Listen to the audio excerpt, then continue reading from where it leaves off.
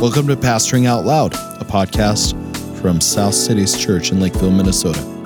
Learn more at southcities.church. Do we have any competitors for that domain name? So like southcities.com, scc.net, or ssc.net, whatever it is. Were there competitors to that, or was it always going to be southcities.church? I don't remember. We pretty quickly moved straight towards that.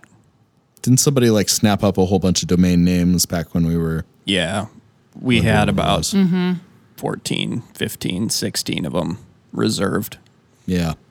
And then landed on that one. Way to go, whoever did that. When does branding stuff happen, Ethan?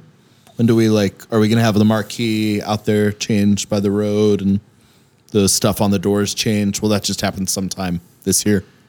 Yep. So we've got a prioritized list of which things are throughout the building that need to be replaced, that have either Bethlehem's logo or the actual words on it. But if it's functional, if it's got like a room number on it, we're leaving it for now because it's useful. And when we don't have a replacement, that wouldn't be good to just get rid of stuff like that. Yeah. So we'll slowly be replacing it. But highest on the list, priority-wise, is the monument sign down by the road. So, but luckily, since it's the same company, we don't have to replace the whole sign. We can just take off the front faceplate. It's just like 8 screws, and then put a new faceplate on with the lights inside, and it'll be good to go. So hopefully that'll happen sooner rather than later. Cool. That'd be great. Well, guys, on this sunny edition of Pastoring Out Loud, because the sun is out. I feel like you're near falling asleep right now. Mid-40s. Why am I near falling asleep? You suddenly got very calm and your voice relaxed. And you leaned back in your chair. Might be because my feet are up on the desk and I'm doing the Nick thing and holding the microphone right up to my face while I'm leaning back. But that could be the case. Maybe this is a pathway forward towards increased peace in Christ for me. So this upcoming Friday, today is Wednesday the 15th, the Ides of February. I don't know if anybody needs to get stabbed today. Oh, that's the Ides of March. Whoops. Sorry. Ides of March with Julius Caesar and all that. This upcoming Friday is our marriage night, not a marriage retreat this year, Stacy. Yep. Why not a retreat? Why a night? Well, I think sometimes it's nice to just simplify and maybe just get one message that you're trying to go home and apply with your spouse rather than, sometimes hearing 3 is like a lot. You and Peter couldn't find anybody to watch the kids? Is that why?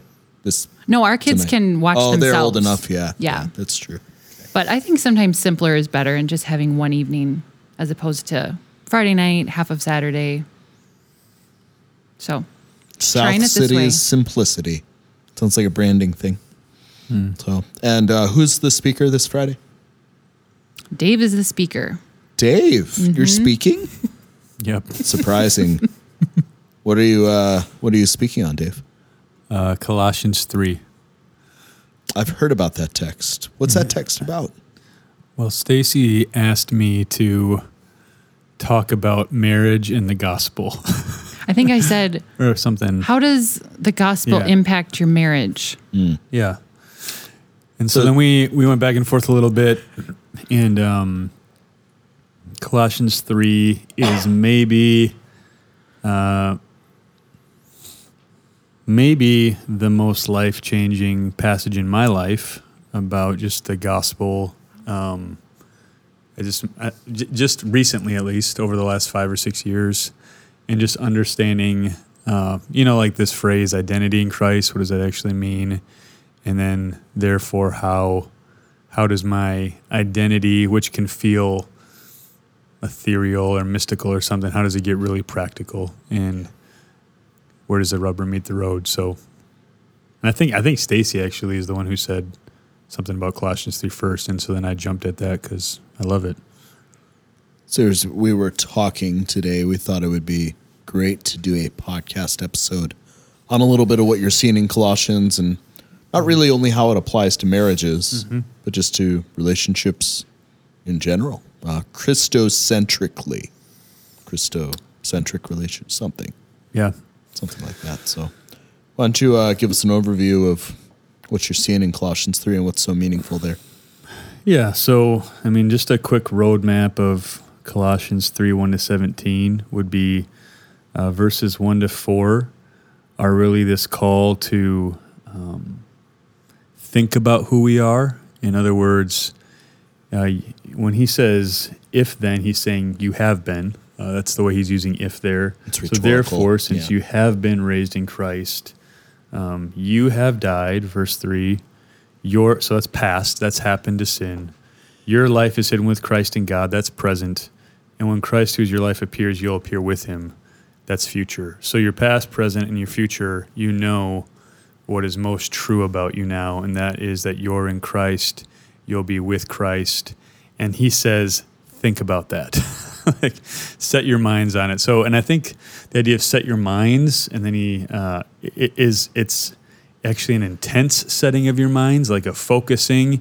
And I think he's saying this is a whole new mindset. This is how you think about all of life. This is how you view your circumstances. This is how you view your relationships. And then in light of that, a really quick summary would be, in light of that, in verses 5-11, there's some clothes that you wore in your old life when you were outside of Christ that don't fit anymore, don't make sense anymore. And then there's some new clothes that you should put on. And I think all of that's flowing out of identity in Christ. So you used to be something, that's not who you are anymore. And then we all know, right, that that's true. Set your mind on it, think about it. But we all live in this broken world, and we all feel the temptations that come in life, the brokenness of relationships. It's not like it all snap of the fingers gets better. So then Paul's saying, so hey, here, if this is who you are and this is what you're called to think like, here's how that's going to start working itself out. And I think what's interesting is that what he goes to, by and large, in verses 5-17, is interrelational realities. All the characteristics here are just, here's how you relate to one another. Would you expand that to verse 18 and following? So the parallel Christian household texts, super parallel to Ephesians, the kind of 6. Yep. I think it's 6 classic categories. Like, it's wives, husbands, children, fathers, it says, parents by extension, but specifically to fathers, and then servants or slaves and masters. Would you say that the realities you're seeing in 1-17 expand into 18, or is Paul addressing something different? I think they expand all the way to chapter 4, verse 6. Okay. Actually, I think that when he talks about being steadfast in prayer, right. Walking in wisdom towards outsiders. Walking in wisdom towards outsiders. He's talking about how do I now operate in light of this new identity and reality. I think 1-17 are kind of the general realities that kind of apply to all of it, and then he gets more granular with wives and husbands and parenting and slaves and masters and outsiders and stuff as he goes along. Right. What I love about this, and comparing this to the Ephesians text, which is parallel in a number of ways, is where he says there, be filled with the Spirit, several main verbs, and then how that relates to your, be filled with the Spirit for Paul looks like not, although Acts certainly says this way, there's miraculous things that take place. But for Paul, the miracle is you start singing to other people, you start singing in your heart, you give thanks in everything, and you submit to one another out of reverence for God. That's miraculous to him. Yep. And then it looks like these 6 things. Here, right before he launches into the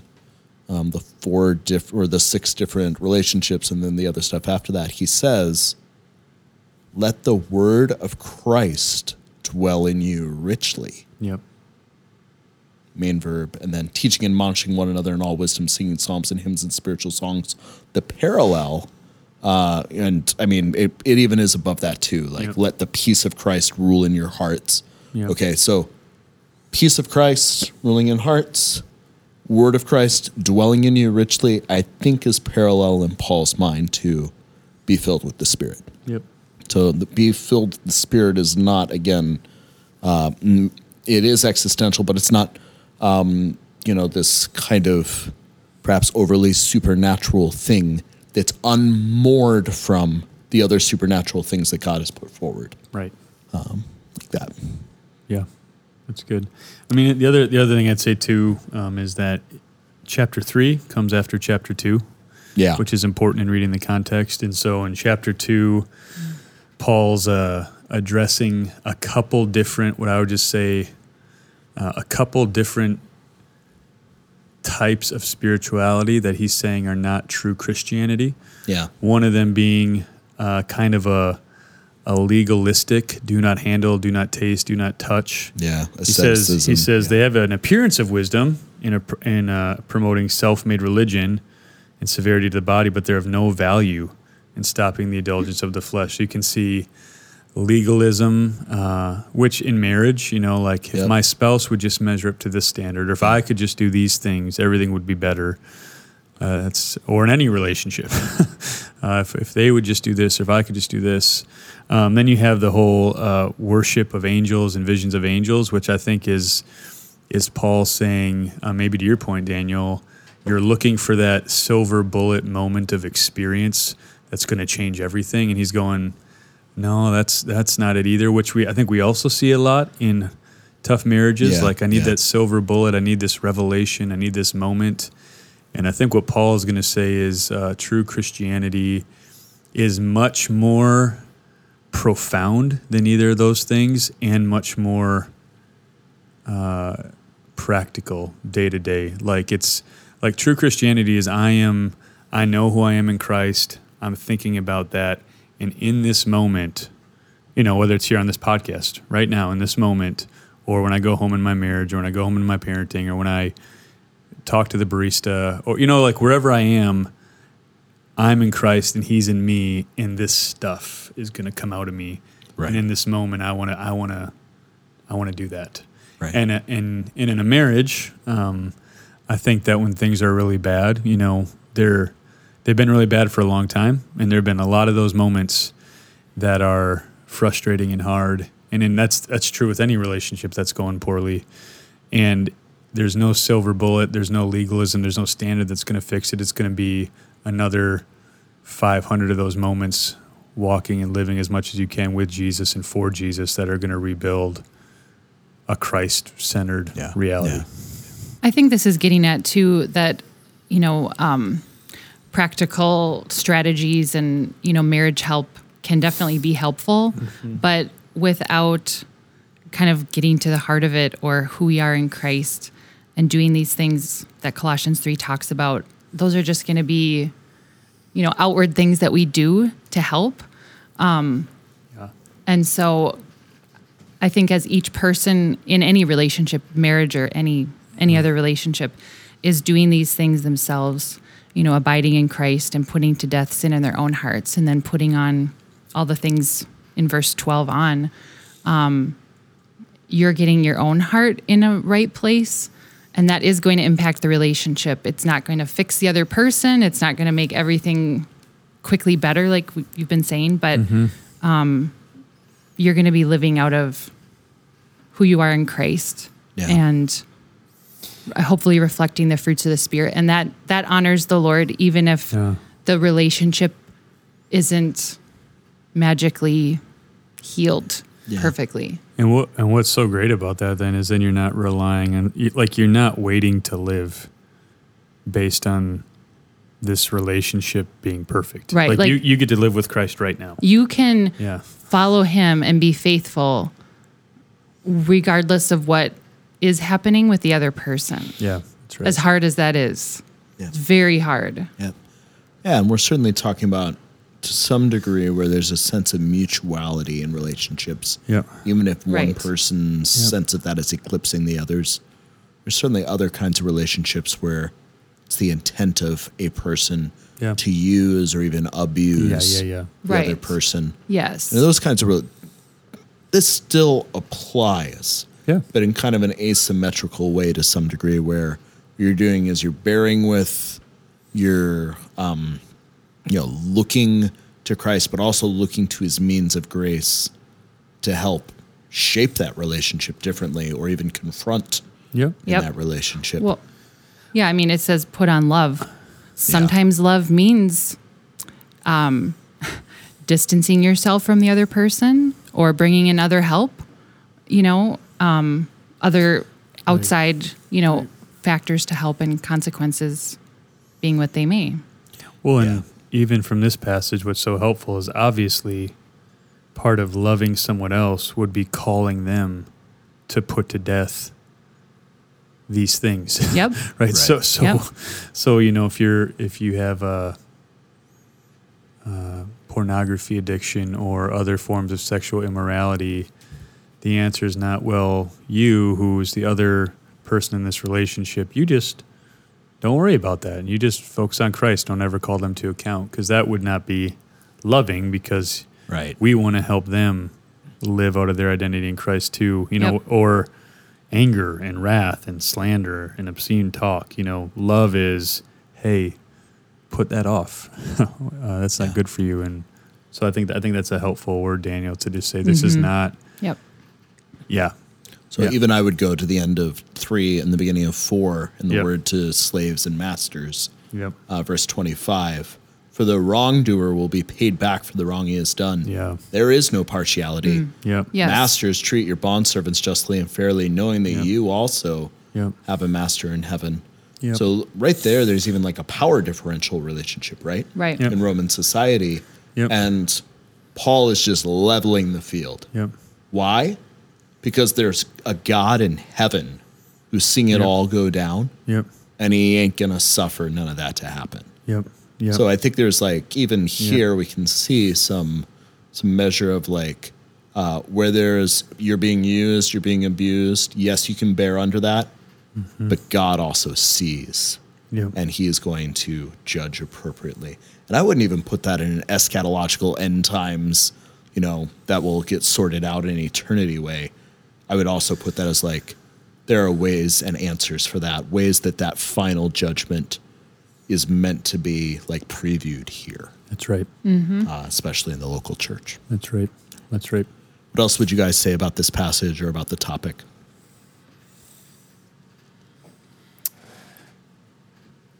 Yeah, I mean, just to say that sometimes these lists, like what I will have done on Friday night is not spend a ton of time exegeting every, how do these all fit together? I don't think Paul Right. means them to I've seen some people try to do that. Oh, they're in this sequential order, or they're in this thing. And I think Paul's just saying, man, when you're in Christ, here's what you're called to. You know what that means. And so my prayer is just that, and what's been impactful for me is, okay, this is who I am in Christ. I'm just going to think about, do I bear with other people? Is my heart prone towards forgiveness? Is there peace that rules in my heart, or am I filled with the opposite of that? Am I thankful? Just these really basic things that maybe you can take for granted as you read them because they're just Christianese type stuff. But when you really stop and go, man, do those things mark me? We're not with the goal being condemnation, but the goal being, I want to walk with Jesus. I want to walk closely with Jesus. And I want to Stacy's point, I want when I walk into a room or a space, like especially in my home and then at church or wherever I find myself, I want the aroma of Christ to be a sweet thing that impacts others in all the ways it ought to. So, Yeah, amen. Yeah. Guys, thanks for joining me for this. Looking forward to the marriage night and everything that will flow out of that. Thanks again.